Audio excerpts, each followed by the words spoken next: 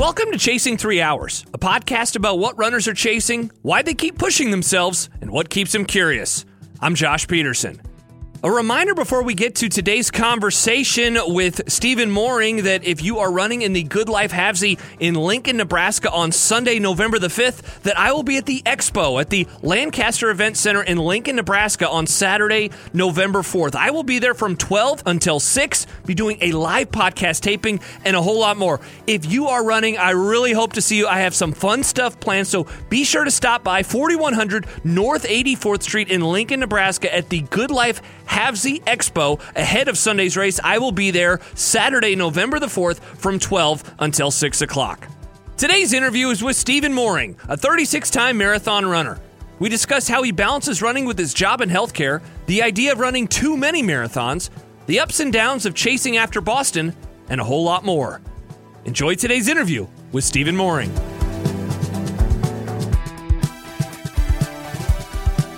Stephen Mohring, welcome to Chasing 3 Hours.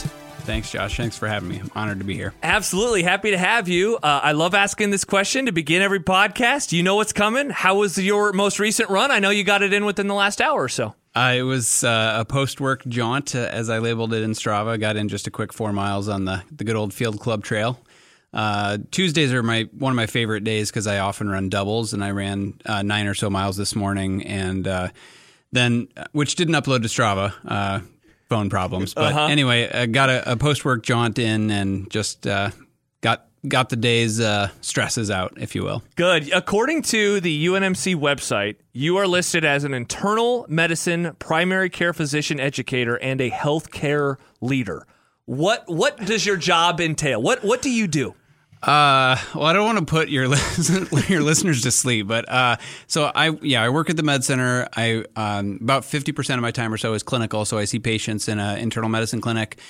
I say that internal medicine is like doctors for adults, so no peds, no OBGYN type stuff, or no babies, I should say. But I see a lot of patients with complex disease, so chronic conditions. I joke that a quarter of my patients have somebody else's organs in them because I see a lot of post-transplant patients. And then the other 50% of my time is administrative. So work with residents in doing education and then administer our population health program. So how we do in value-based contracts and how we perform, value-based care for our population. How important is running for you then, given, that sounds like a very stressful job, obviously with people's lives and stuff like that. How important is running and how difficult is it to balance with what I imagine to be a very demanding job at times?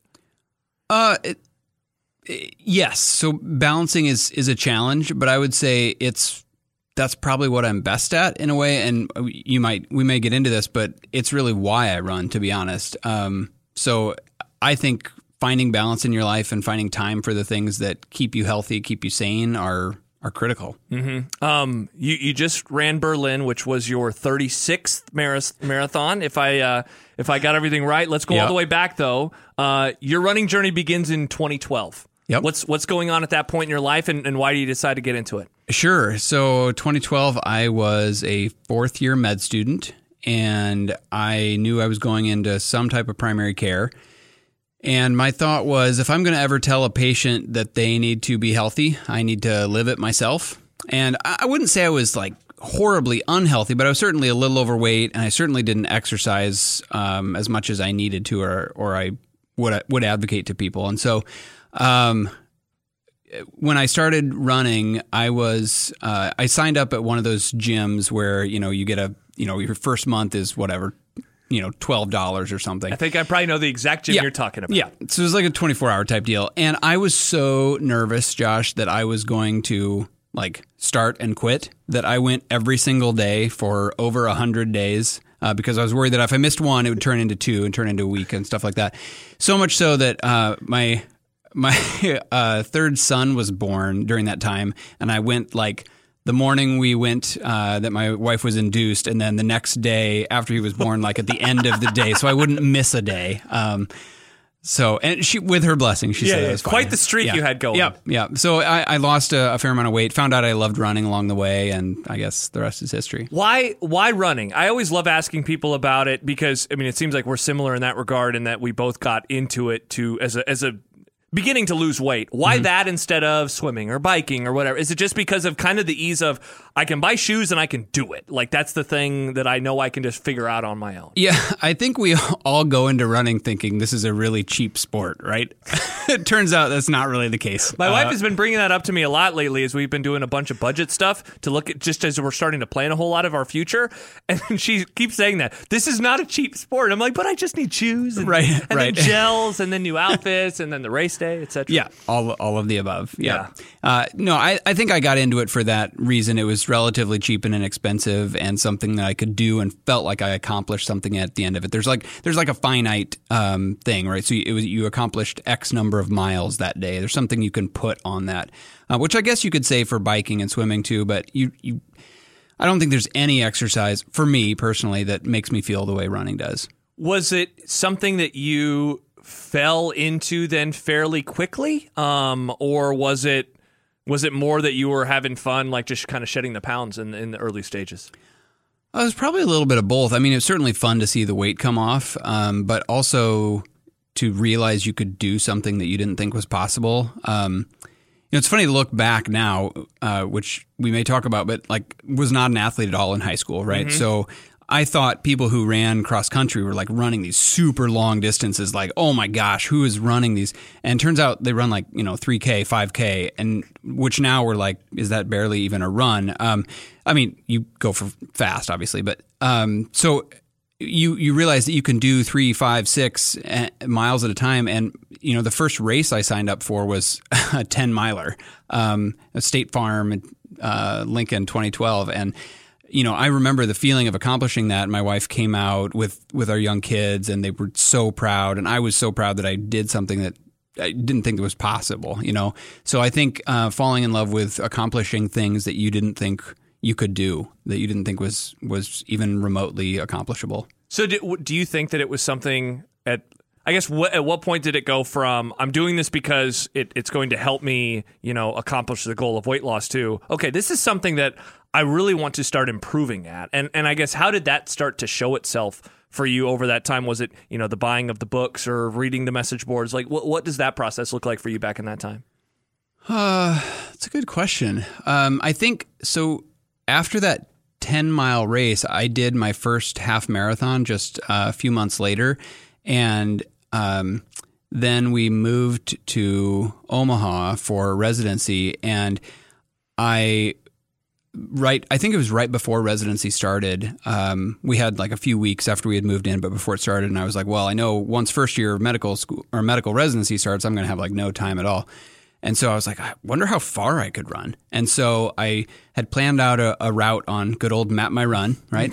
Ended up getting lost. But then you have to run back. So there's no way around it. And I ended up doing like 16 miles that day. And I was like, okay, this is really awesome. And you start to see that you can run a little bit faster. And like you said, you start to buy a book or something and read about what's possible. And I think it was probably sometime that summer over the course of the next year that really was like, okay, I could make something. I could do something with this. What did the people in your life think about it as you got into this? And what's your age, I guess, at this time in 2012, 2013? I was 32. Okay. Yep. Yeah, 32. I turned 32 in 2012. Well, my wife was incredibly supportive, and she, I don't know how much she appreciated that I was losing all this weight because she was gaining weight with her. I mean, she was pregnant at the time. Like it was intentional. She's supposed to gain weight, right? So I had started losing weight while she's in her final 4 months of pregnancy. And so I don't know how much she enjoyed that.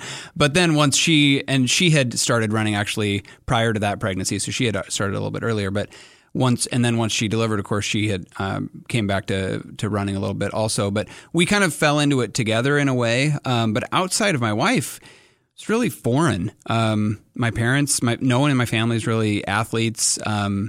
Really don't, I don't think, understand why I love running so much. So I think they were like, well, is he having a midlife crisis? I don't know, what's, and I think even to this day, they know it's an important part of my life. They know it's something that I'm always doing. But I still don't know if they really understand how much of a passion it is for me. Let me ask you this question. Cause you just said midlife crisis. I've joked to my wife and some friends, like, I'm happy that I had my midlife crisis when I did. And I was actually about the same age that you. I turned 32 in 2020. I really picked up running again, and I was 31 years old.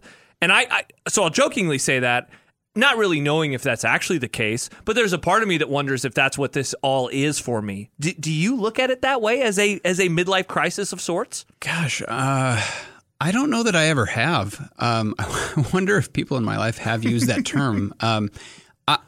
I would say this. I would say that running has changed my life in permanent ways that I could have never foreseen. So I guess in that sense, sure. I mean, historically, I think we always think of midlife crisis as someone who goes out and buys a sports car, yes, or something like that. A negative. Right, a negative. And this was an overwhelming positive. I can't imagine not having running in my life, and all the people that it's brought in my life, and the happiness and joy, et cetera. So in that sense, yes, I guess it's changed my life forever. Where do you think it's changed the most? Like you just mentioned, it's made some changes for you outside of, I guess, the obvious. I think.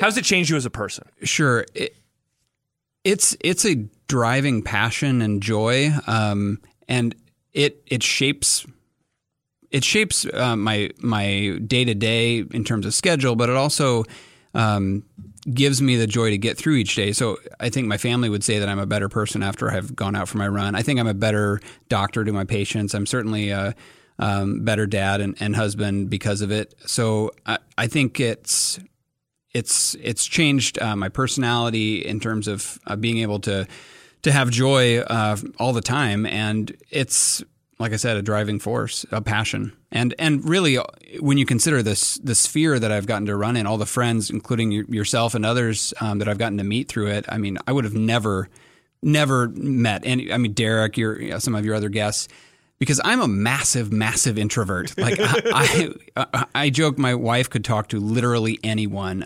We go on plane trips, and she's like has made new best friends, and I'm like, why are you talking to these people? I'm a massive introvert, but if you get me out on a run, like I will talk nonstop and can talk about running with about anyone.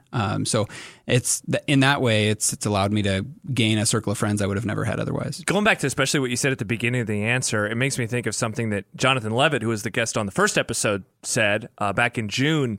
He said this many times, but how distance runners, he thinks, endurance athletes, it makes them better like workers even, because like you're doing this and it's fun and we love it, but it's obviously a hard thing too, especially when you get into the meat of training or in the meat of a marathon in 26.2 miles.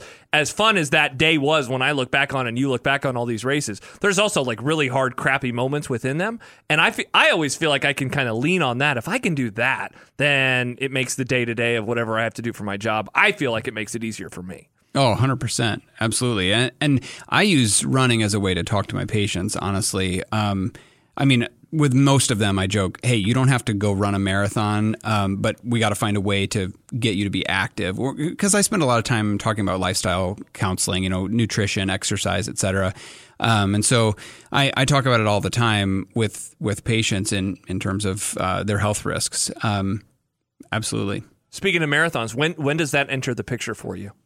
It was literally a year later, so 2013 ran my first one, and I'll tell anyone who listens that my first marathon crossing the line is one of the like top 5 memories in my life, other than getting married and the birth of my three boys. I mean,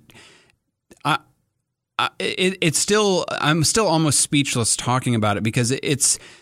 At the time, you're like, I never thought that someone like me could ever do this. I mean, even now, after 36 marathons, Josh, I still have trouble sometimes calling myself an athlete, to be honest. And that crossing, again, hearkening back to never having really played sports in high school. Like I did growing up, sure, baseball, little league, et cetera. But like I was not an athlete in high school. And then crossing that line of the first marathon, accomplishing something you never thought could ever be in something you could do is something I'll still always remember. So that was just like a year after I started running. That's how quickly I fell into this world. What was it? Which marathon was it? Fargo, North Dakota. So Fargo, North Dakota. Yep. I remember when I finished mine, I was cramping like hell for the last 9 miles, cramped in one leg at 17, probably the other leg at 18. So it was not a joyful experience for me, but it was joyful for you. Yeah, I mean, it was hard. Every marathon, like I have never run a marathon. It's not hard. Even the ones I've paced as a pacer.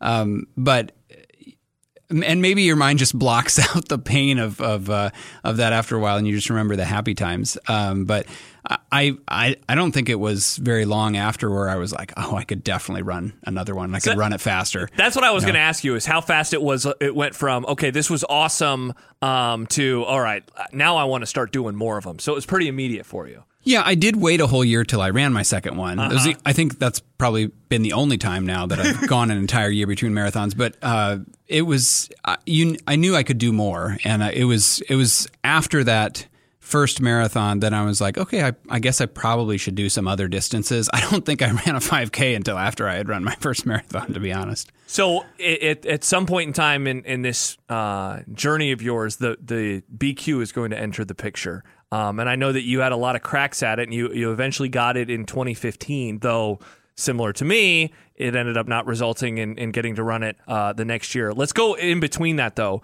2013, you run your first. 2015, you finally knock it out. When does it enter the picture? Why does it enter the picture? And what do the next few races look like along the way? So being a highly analytical person, it entered the picture at my second marathon. So I ran that first marathon in 3:55, and at the time, for my age, I needed a 3:10. So that second year, I ran a 3:19. So a massive jump, huge, right? PR. Huge. And my wife was actually worried. Erin was like, are you disappointed? And I was like, no, actually, I'm thrilled. Like 3:19 is a huge jump from 3:55. So I was thrilled, but still a long ways to go. But I did something I unfortunately did have done multiple times since, which was, well, let's sign up for another one right away, which has never, ever gone well. So if anyone listening takes something from this, don't sign up for a revenge marathon. It never works. I've tried it multiple times. So I tried again later that summer, I think. How far, do you remember how far the break was? I mean, it was a good enough break. It was like a good 2 or 3 months. Okay. I mean, it was reasonable. Yeah, it wasn't the Derek Berlin Chicago back-to-back of a few weeks ago. That's not wise. Although, I mean... At least he wasn't racing the second one. True. Very true. Yeah. But then, so... I ran Fargo 3 consecutive years, and I know that seems crazy to drive up there from Omaha, but we had a friend who was from there, and so we went along with her. But went 3:55, 3:19, and then 3:09. And so I got that 3:09 then in 2015. So 2013, 14, 15, I ran Fargo. So got that 3:09, 3:09.25, if I remember. And it ended up that year that we needed I want to say around 2 minutes or so buffer. So not nearly the dagger that you got served this year. And I knew that, 35 seconds was likely not going to be enough, but you never know back then. Who knows that the cutoff was, multiple, has been relatively low, and it would change year to year. So really, but there was a couple in there. I think I ran Sioux Falls maybe a time or two. So I was maybe on my 5th or 6th marathon or so when I hit that BQ for the first time, but then had the heartbreak of it's good, but not good enough. What is it like to go through that span where you're essentially wanting to attack it pretty much right away? You make a huge jump, and then every race after that, there is the pressure of a BQ. Like last year was the first time that I ever went into a race saying like, I want to get this, and I thought that I could do it, and I got it, and yet I hear stories from you or others where it's like a decade-long process. Now, you still were able to get it pretty fast, relatively, but how do you kind of deal with the maybe pain of missing out on it by, a minute here, a minute there? How do you think that you handled it back then? Probably not well. I think I handled it by, we're just going to keep trying. We're going to try harder. I mean, again, being analytical, I read... I think Macmillan's You Only Faster. I read Jack Daniels running stuff. I mean, so I dove into where can I learn more? Because even now, after however many marathons, I learn something every time. And so I think you can try and take lessons from where you could have improved, whether it's nutrition or shoes or the training or what type of speed work or your long run distance, weekly mileage. I mean, there's always stuff you can work on to improve. I mean, maybe at some point I'll eventually learn that strength work is important and find time for it. I don't know. But I think there's you try and focus that energy into what can I do to try and do better next time. I mean, because you can't just keep taking the same crack and try the same plan each time. It's not going to work. You have to adjust and adapt. Have you been a back of the book guy, or do you have a coach? Or I guess has that changed? Yeah, it's changed throughout the process. So I self-coached through when I actually did finally get a BQ that got in. And then after that, I had a coach for a couple of years. And then I've been self-coached for about the past 3 years or so. Okay. Let's go back to the first time you get a BQ, even though ultimately, like you said, you're not going to get to race it. What do you remember about that day, about how you felt going into that race? And I guess the emotions of, you do it, even though eventually you're going to learn you don't. But what do you remember about that day itself? Gosh, I remember it being cold, perfectly cold, like, 30 degrees. It was awesome. I remember, I don't remember a ton about the race. This was before I started writing race recaps, but I remember getting to the last, 2 or 3 miles and knowing like it was possible. I knew it was going to be close, but I knew it was possible for the first time. And you're kind of like, oh my gosh, I'm actually going to do this. And just elation of crossing the finish line. I mean, it was at least later on that day, if not the next day, that things started to set in about, this may not be enough. Because I don't think I fully understood the whole qualified but not qualified until I started reading stuff afterwards. So I was honestly just thrilled to hit the time then. I was blessed with not knowing all of that at the time. How did you handle when that news eventually came down and it was official? How did you handle that? I mean, I think I did okay because the race was in May and I had until September to kind of process the fact that this likely was not going to be enough. And so it wasn't unlike, again, your situation where it's like, well, this is definitely going to be enough. And then you turn and find out, oh my gosh, this is the most people that's ever registered for Boston, right? Yeah. So I had the whole summer to kind of realize, okay, 35 seconds probably is not going to be enough based on previous years. And you spend too much time on message boards with people who have way too much time on their hands doing calculations, et cetera. So I by the time the announcement came out, I kind of had realized that was likely going to happen. So I think I did okay, and I had already started looking towards what the next marathon was going to be. In hindsight, or I guess in the moment, did you appreciate that it was going to be something that maybe you had to overcome? Like the idea of, hey, this sucks. I did something that I thought was going to be good enough. It's not going to be good enough. I'm going to use this as motivation. Yes, but I was also incredibly ignorant in the sense that I had done 3 straight years at the same marathon of taking off big chunks of time. So at the time I thought, well, okay, I didn't get it this year, but that's just going to keep continuing, right? You just PR every time, right? So 355, 319, 309, like it's just going to continue. So, I mean, easily the next time I'll nail it, right? False. What happened the next time? So I had a string of marathons with just unfortunate circumstances. So I had one with bad weather. I had one where I had the worst GI like cramps and terrible like doubling over in stomach cramps and could barely finish. I had one where I had leg cramps because I think I didn't drink enough. So like it was a parade of bad finishes. Time and time again, because remember that race had been May of 2015, and I didn't finally get the BQ where I knew I was going to get it until the fall of 2017. So well over 2 years later, and that was at least maybe 4 more marathons in that span that did not go to plan. So those were the ones that really stunk because I had all these PR after PR, and now it was, nope, you're going the wrong way. And at a certain point, does that start affecting you where you're wondering, I don't know if I'm going to be able to do this again? Or did you know, like, I just need to have a good day and I'll get past whatever issues I'm dealing with right now? I think for me personally, it was some doubt about whether this is possible. Like, not all of the population can get a Boston qualifying time, right? I mean, I think for most people, if you put in enough hard work, you can probably get close, but it's not true for everybody. Mm-hmm. I mean, if you were a athlete, so you start to wonder like, well, maybe if I had been an athlete growing up, or if I had been done X, Y, and Z sports in college or something, maybe you start to wonder if like this is even possible, because otherwise it should have happened by now. So what was the day like when you finally qualified?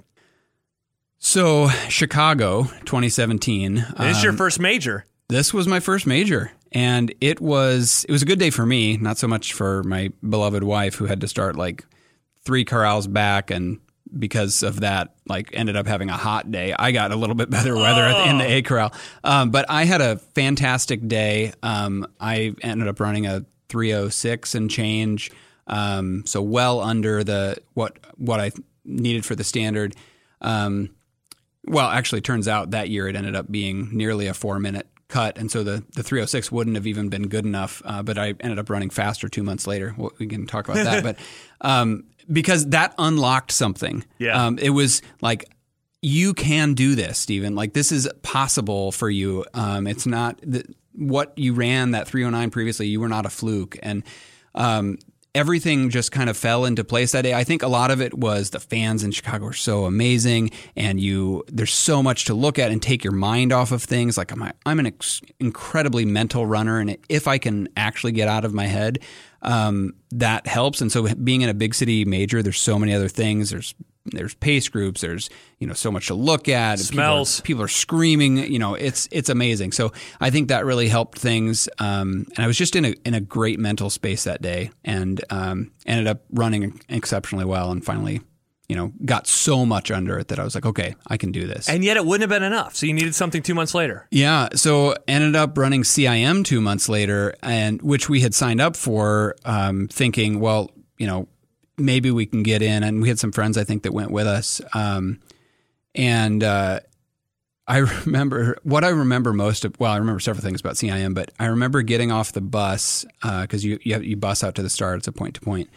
And someone that I had met through social media said, "Oh, you're running this too? Didn't you just run Chicago?" And I was like, "Yeah." She's like, "Oh, you should never run more than 2 marathons a year, and certainly not this close, right?" She said that the morning of the race. Like, why would you do that to someone, right? Text this to me after the race. Yes, this is terrible. I mean, sure, we've all heard that, but like, you don't say that to someone. Anyway, and so maybe that fueled me or something, but having unlocked things in Chicago, and feeling like I had gotten through that big mental hurdle of like, yes, you can do this, then I knocked another several minutes off and ran a new PR that day. And that, maybe to this day, is the most consistent marathon I've ever run. Like, every mile was like dead on splits. And I remember you saying your motto was "Leave no doubt," from one of the best movies of all time, by the way. That was a similar mantra I had that day. It was something like, you can either throw in the towel or you can drop the hammer, leave no doubt. And I remember going down the final straightaway and knowing that I was not only going to crush that 3:10 that I needed, I was going to be under 3:05 for the first time. And never forget that day. That was amazing. So amazing race. That's 17, and you qualified for the 19 for marathon 19 because it essentially was just the window opening. Was that race everything that you hoped it was going to be when you finally got to Boston in 2019? Because I'm building it up in my head, right, and now I'm going to have to build it up for a whole extra year. Right. And I know I've said this on one of these pods, but like, I think a lot of us treat then the training for Boston like, this is going to be the best training I ever have. And that's my plan, right? In a year, I want to have the best training I've ever had because I want to have the best training for Boston. And then I hope to get to that day. And I mean, everyone says it's the best, so it probably will be. But was it like that for you? Boston really was magical. And that's why I've kept going back, to probably the chagrin of my wife, because it's not a cheap trip. No, it is not. There's nothing about that's cheap. Like, you can't fly there cheap. The hotels aren't cheap. You buy like ridiculous amounts of clothing and everything. But it's Boston. It's amazing. Like, it's I've heard people say it's like the amateur runners Olympics, right? So for most of us, an OTQ is never ever going to happen, but we can qualify for Boston. And so yes, it was amazing. We took the kids, which are our oldest, and maybe our oldest too, had started learning some American history, so they got to experience Boston. So that was amazing. Very cool. The race itself is iconic, and it's everything it's been built up in your head to be. Absolutely. I ran really well that day, actually, despite terrible conditions. It was a hot year. It was a year after the monsoon year in 18. So this was 19, which was hot. But I mean, I ran really well and had a good day. It wasn't a PR at the time because I had just PR'd in the fall of 18, but I ran really well and enjoyed every single moment of it, so much so that I wanted to keep going back every single year. What is your favorite part about that race? At this point now, it's the people, because I've been several times, and so I know people that I'm going to see, friends that I've only met that don't live in Omaha that I've met because of running, and I know I'm going to see them at Boston. But aside from the people, it's walking down Boylston even the day before, and just seeing the blue and yellow everywhere. It's turning onto Hereford and Boylston, at the iconic last turns of the race. It's the absolute scream of the crowds when you make those turns. But it's also like the small cities along the way too. I mean, there's so much to see. Whether it'd be Framingham or Wellesley or all the Ashland along the way. It's cool to see people out and just cheering on, because there's so much pride in the race that they put on. Yeah.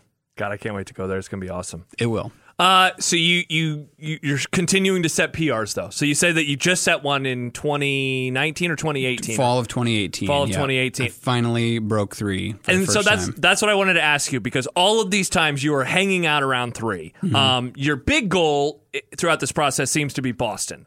I have to imagine the secondary goal was always 3. How did you go about attacking that, and what was the process like? Yeah, so the goal after I ran that 3:04 at CIM in fall of 17, I continued to train myself in the spring of 18 and had a terrible spring marathon. And at that point was when I said, okay, maybe I need someone smarter than myself. And so decided to hire a coach. Yeah. And then over the course of the next year, PR'd every single distance. And I think, so clearly there was something that I was not getting from my own reading or coaching myself. And I think that's true for most people, because we need someone to look at things differently. And I think you can do a lot of self-coaching, but there's a lot of things that you can learn because someone sees things that you don't see. And they're probably more prone to make you do the things that you don't want to do. Not all of us, super high-level elite athletes are usually really good at saying, I need to work on the things that I don't like or that I'm not good at. But I think for a lot of the rest of us, that's a challenge, and we sometimes regress to the mean. And so having a coach helped me work on those things that I didn't want to do. Real quick, what do you think those were? What were you missing, and what were the things that you didn't want to do that the coach made you do? So give me long repeats and tempo all day long, and I will knock it out of the park. Like I like a good I love long runs, but I don't mind long runs with efforts in them, but I like long repeats, and I absolutely hate short stuff. So I think it goes back to not being an athlete. Like 400s, 800s, just kill me now. That sounds absolutely terrible. It does. Which is why I abhor the 5K. That lungs on fire, you want to die. Yeah, for 15 minutes to 20 terrible. minutes. Yeah, no thank you. Or the mile race for that matter.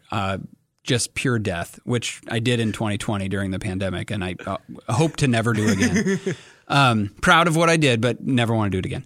So I think making me work on those things helped. And previous to that, I would usually do like 2, occasionally 3, but usually 2 hard workouts a week. But the long run was always easy, always. And the coach helped me to change that philosophy to, okay, we're going to do long runs with efforts. And I think for most of us amateurs, I think you have to choose. You can't do 2 hard workouts and then also have a long run that has efforts in it. We just don't have enough time in our lives to recover. I think elites can get away with that because their job is to recover. But for most of us who have day jobs, that's asking a lot of your body, or at least you have to adapt. And so I think that those were probably the things that got me got that change up in my training that got me to all those new PRs. So what was it like then as you're then trying to attack the sub 3? Like what's the mindset as you're going into, I guess, how many real stabs at it do you have in races? So aside from that marathon I ran in the spring of 18 by myself, the very first marathon, which I don't even remember what my goal was. There was probably to PR, but I don't know if I was specifically shooting for sub 3 or not. But then training all through the summer of 18, that was the goal for Marine Corps fall 2018 was we're going to take a shot at sub 3. And that's where I did it. I mean, so I feel incredibly lucky and blessed that I was able to do that at essentially my first shot at it. But I also had no idea what I was doing going into it, because for the first time I actually was completely trusting a coach, and I had to kind of shut off my analytical brain a little bit and just say, I'm going to do what is written on my plan, and I'm not going to think about what the pace is. Instead of being like, okay, the goal is 3 hours, so I need to run exactly 6:51 for 26.2 miles. That was never talked about in training. It was like, here's your workout for this week or for, whatever. But it was never like, okay, this week we're going to do X miles at 6:51. Next week we're going to do this many miles at 6:51. Like, that was never the plan. It was always, a variety of workouts. And that's a lesson I've taken forward into coaching myself again, is that it can't just be about marathon pace and set it and forget it. Did you enjoy breaking 3 more or getting the BQ more? Wow. Gosh, that's a good question.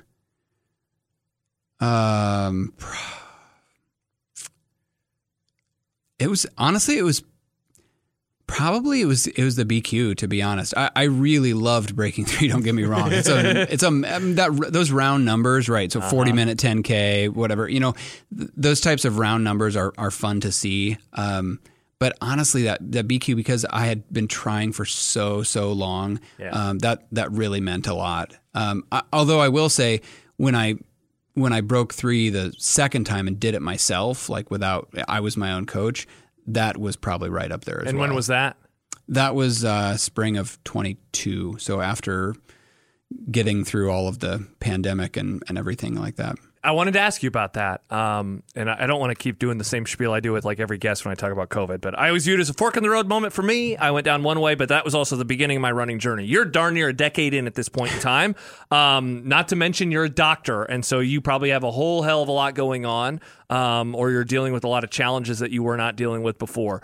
What was running like for you especially I guess I don't even want to say the early stages. It was March of 2020 when everything changed, and the vaccines weren't regular for essentially a year. I got my first shot in March of 2021, so that was a year of living kind of the way we were. What was that like for you? COVID was interesting. So being primarily an outpatient physician, I felt almost a little bit protected the first few months, from March through maybe even July or August. There were new challenges at work, right? So we had to learn how to do telehealth. I was highly involved in getting a lot of our clinics up and running with that, how to deliver care via telehealth and telephone, navigating how to treat patients when they don't want to even come to the hospital because of risk, but I wasn't on the ICU floors seeing patients die in front of me. I mean, I've been there before, but I wasn't there for COVID. My patients were dying in the hospital or dying at home, but I wasn't there for it. I would send them to the hospital, or I'd hear that things happen. So I almost feel a little bit protected in the first few months, because I wasn't the one physically on the COVID ward. And so running was a beautiful respite for about 4 or 5 months. And I had a focus and a goal because I was still with a coach at the time, and we attacked going after the mile. And although I hated it, I look back in pride that I was able to run a 5:05. That seems That's crazy. Awesome. It's crazy. I still don't believe it's possible.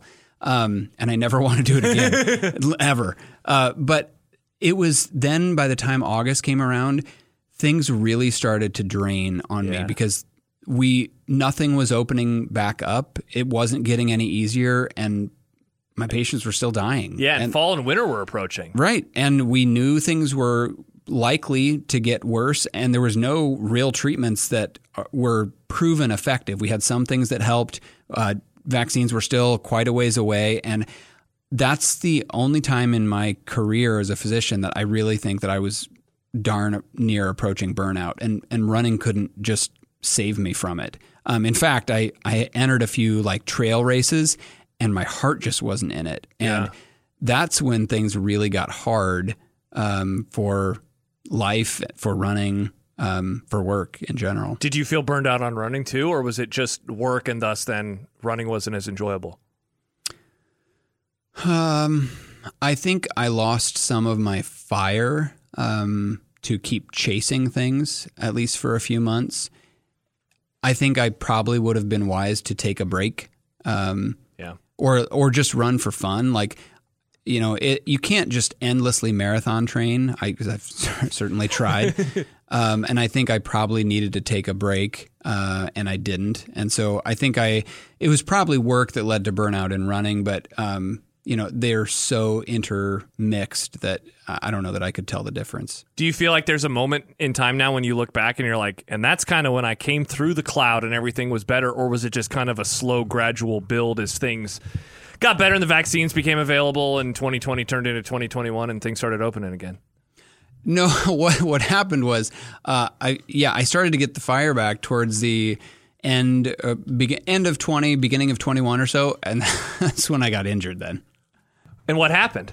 So I had a summer of 19, so long before the pandemic, summer of 19, I had a stress fracture or stress reaction in my left hip, and not a big deal. Like first major kind of running injury, but like we had a plan. We had I knew the recovery window. Like if you run long enough, you're going to have an injury. No big deal, right? Rehabbed, got through it, spent way too much time on the elliptical. Then the pandemic happened, and went through this whole thing. Had some burnout. Started to get back into it. Started to look towards 21. I mean, we had vaccines on the horizon. You know, thoughts of things opening back up, races being normal again, and I had a plan in place for a spring marathon in 21. And like 3 weeks prior, I had severe pain in my low back, and I'm like, well, let's go see the PT. You know, no big deal. And, you know, she gave me some exercises, didn't help.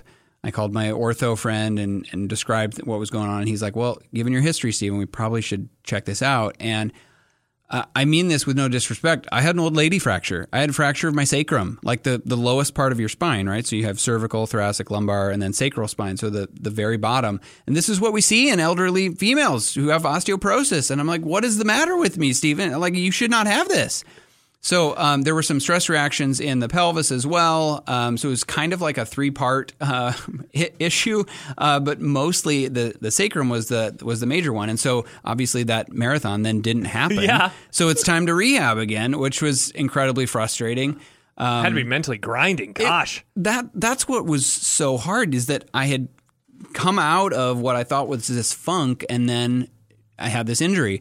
Fast forward through rehab and pool and treadmill, or pool and elliptical and bike and whatnot, and then unfortunately had one on the other side. So it was the right side of my spine. There was the left side of my sacrum.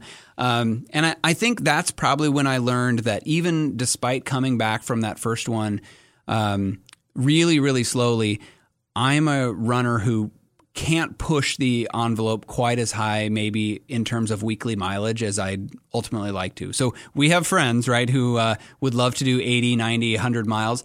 I don't think I'm probably ever going to get much above high 70s, maybe top at 80. And I think I tried to pour on the miles maybe a little bit quicker than I needed to, and then suffered the other one. But ultimately, that's what led to the next breakthrough, was having that injury. Really? Okay, so explain it, because I was going to ask you that getting the sub 3, then the next sub 3 just had to feel wonderful coming out of all of that. How did it happen? So the next sub 3 was the end result of a total rebuild for myself, both mentally and physically. So after that second stress fracture of 21, the fall of 21 is when joy really returned to running in its entirety. And so I slowly built race after race. I went and did I did a half marathon in Indy with some friends. I did a half marathon in, I think, Des Moines. I slowly built through Christmas, through January, ran like a lifetime best in the 10K in early March at Leprechaun Chase.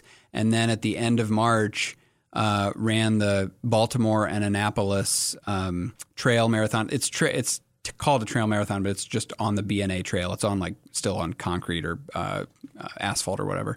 So it's still a road marathon essentially. But then that's where I ran my lifetime best. And it was the result of we're going to start over and completely rebuild from essentially zero, because that's where it had to start. Yeah. And it was joyful. And I can't explain that other than to say my thought through all of that training was, I want to prove to myself more than anyone that first sub 3 I had was not a fluke. It wasn't because I just had a coach. It wasn't because I just had the right conditions. I can do this again, and I'm made to be a runner, and I can do this. What was your time? 2:58:37. Do you think you got a better one in you? I do think I have a faster one in me. Yeah? I do. Let me ask you something. So I was scrolling through your Instagram this morning, and one of the things that you wrote in mid-September of this year, so not that long ago, was you said this was Boston registration week. So 5 days or whatever before I'm about to get kicked in the junk. You wrote, it's Boston registration week, and I don't have a BQ this year. A series of excuses. NYC 22 heat. Houston 23 humidity. Boston 23 overtrained. And Boise 23 burnout. That is what, 1, 2, 3, 4 marathons essentially in a year. And there's a lot of your story tonight that's like, yeah, so I ran this race and then a month later or 2 months later. Do you worry ever that you're taking on too much, and that, I guess the follow-up would be, do you ever worry that you've taken on too much and it's actually been to the detriment of maybe some of the times that you could have? Yes, I think that's an accurate criticism. And I didn't mean it as a criticism. No, or just a question. It's accurate. Although, it's crazy when you look back at 17. I ran Chicago and then CIM just a couple months apart, and that went swimmingly. And truth be told, I ran a marathon in November as well in the month in between them. It was I was pacing. I was pacing 3:40 or something to check off the state of Missouri, if I'm remembering right, or Kansas, excuse me. But yes, I think probably there is something to that. I have a real hard time taking time off. Yeah. If I can take a whole week off after a marathon, I feel like that's a major accomplishment for me. Because I just want to jump right back in. But for motivated people, type A people who are most of us, are marathoners, right? We're always chasing. I mean, that's the name of your podcast, right? So yep. We're always, and a friend said to me one time, unless you're Elliot, someone, and it's not Elliot anymore, right? It's Kelvin now, I guess. But unless you're top, there's always someone faster. Oh yeah. And there's always a time that's faster, even for those elites. So I think we're always what more could I do? It was literally only a few days after I ran that 2:58 that I was like, I think I probably could have done X. And I know you had the same feelings. I do, yeah. So because we're always seeing what more we could push, what more we could chase. Yeah. I mean, the thing that happens is you run the race and it's awesome, but then it's also suddenly a memory. As of the time of this recording, Des Moines is now, basically a week and a half in the rear view.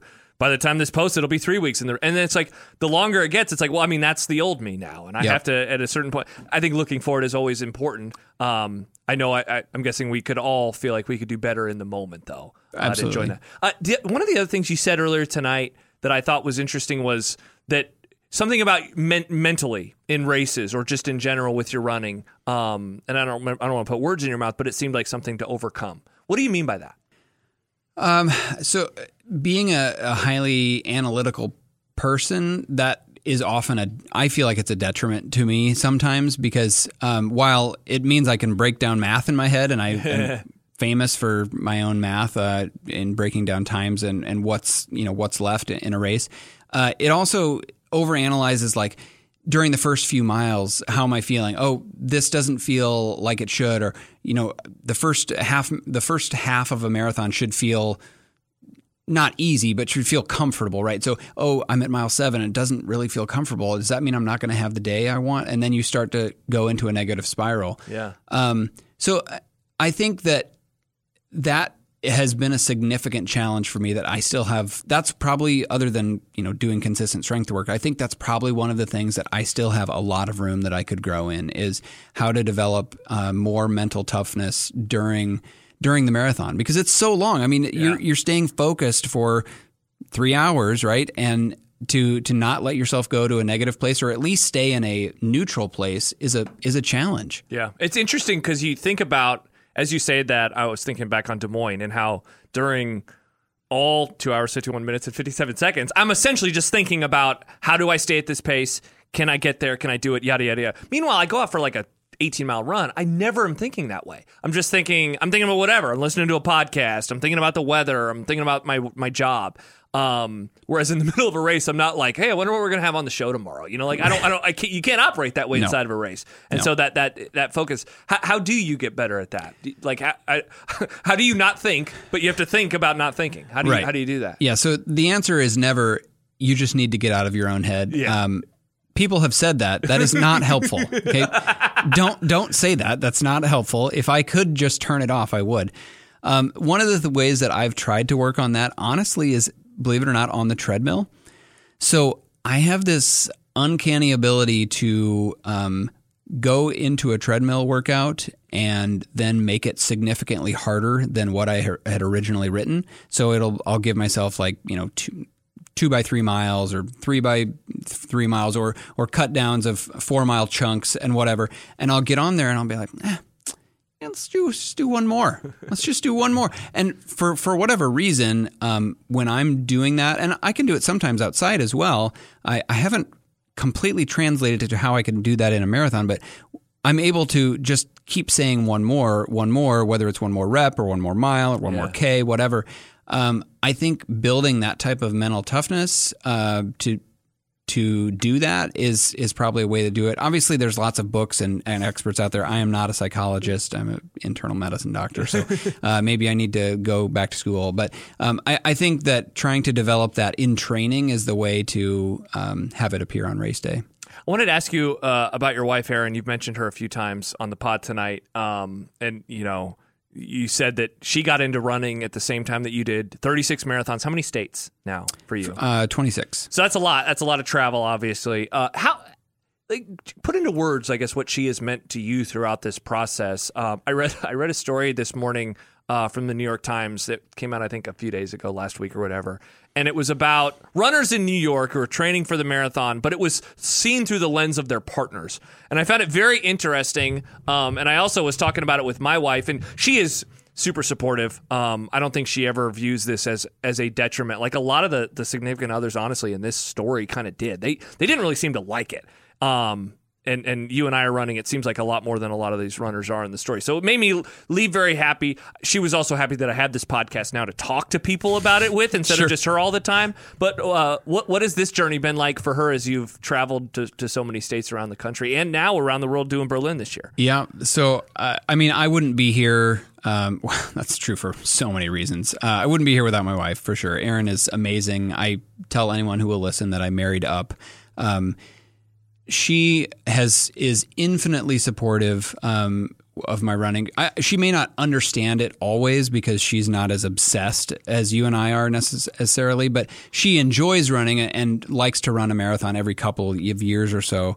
But the travel is, of course, fun. There's no one I'd rather travel with. Yeah. And so that's like, she can keep me sane, help, take my mind off of things when I'm understandably stressing the night before or the day before or a week before, whatever, when we're going through taper crazies, et cetera. Yeah. But honestly, my favorite story about Erin is I got to be her coach, to coach her to her first sub-4 marathon in Indy, 2019. And that I don't know, that might be right up there with any of my PRs. Like seeing her cross a finish line with a time, she ran a 3:55. A friend asked me before the race or the week before, like, what do you think Erin's going to do? I know she's shooting for sub 4. I said, she's going to run 3:55. And she ran 3:55. Like, that's awesome. Nailed it. Knew she had it in her. It was amazing. And to see the joy on her face and be there at the finish line when she crossed it and like get to hug her right away. That's top, one of my all-time favorite memories. But to fully answer your question, like, she realizes how important this is to me. Yep. She can't be everything, right? She can't be the guy that goes and runs with me or that paces me for, super hard workouts or things like that. But she understands how important it is. And we try and make time for each other. So like if she's training for our marathon as well, we work out like who's going to get there longer and at what time you're going to start. If it's, ice outside, like who's going to use the treadmill first or whatever. And I don't know, we've just always made it work, even despite our kids' schedules. And I think it helps to have someone who's supportive, whether they're a devoted, committed runner, whether they're, a casual runner, whether they don't run at all. Having someone on your team and who is your best friend, which in this case, my wife, like that's critical. Otherwise, it's not going to happen. Very cool. So through one of the questions earlier, I mentioned NYC, which you did last year. You've done Boston a few times. You did Chicago, and that was when you got your first BQ, and then you just did Berlin. So you have 4. You have four down. You have 4 of the 6, and it would seem that the remaining 2 are the 2 hardest. Yeah. London. For those who don't know, we're talking about the World Abbott Marathon Majors. The Abbott World Marathon Majors. I always mix up the word. And so those 4 that we mentioned, and then there's London, and then there's Tokyo. And it seems like the latter is the hardest to get into because the qualifying time is insanely fast. It's 2:35. And it's just difficult to get into. So what's the plan? What's the plan? How are you going to get the 5th and then the 6th star? Good question. Well, and hopefully they don't expand it beyond those 6, which there's talk about. There's talk about doing in South Africa, if I remember right. Yeah. And I think Australia has been mentioned before too. Yeah. So yeah, we'll see. So as it stands now, it's still 6. Right, yeah. So as long as it stays 6, at least there's only 2. Right now, the strategy has been put your name in the lottery and hope for the best, right? Yep. So, which from the sounds of London, like you might be doing that until the day you die. So at some point we may have to decide, like, we're going to go through a tour operator or do a charity fundraiser or something like that. And we'll get to that at some point. I think what's tough right now is that, yes, I have this goal of getting to 50 states. Yes, I have this goal of doing all 6 World Marathon Majors, but I'm also curious about what I still have left for potential, right? And how fast can I run? And so, you're not going to go don't mean to belittle any state, but I don't know how great the marathons are in, say, New Hampshire or something. Like there's limited numbers of states that I haven't done that have like great, well-known, like fast courses with other fast people that are trying to achieve times, right? So I have to balance, like, what do you want to really go for? Like, what's your goal here? Are you trying to see what you have left, what kind of potential there still is, or do you want to just check off states?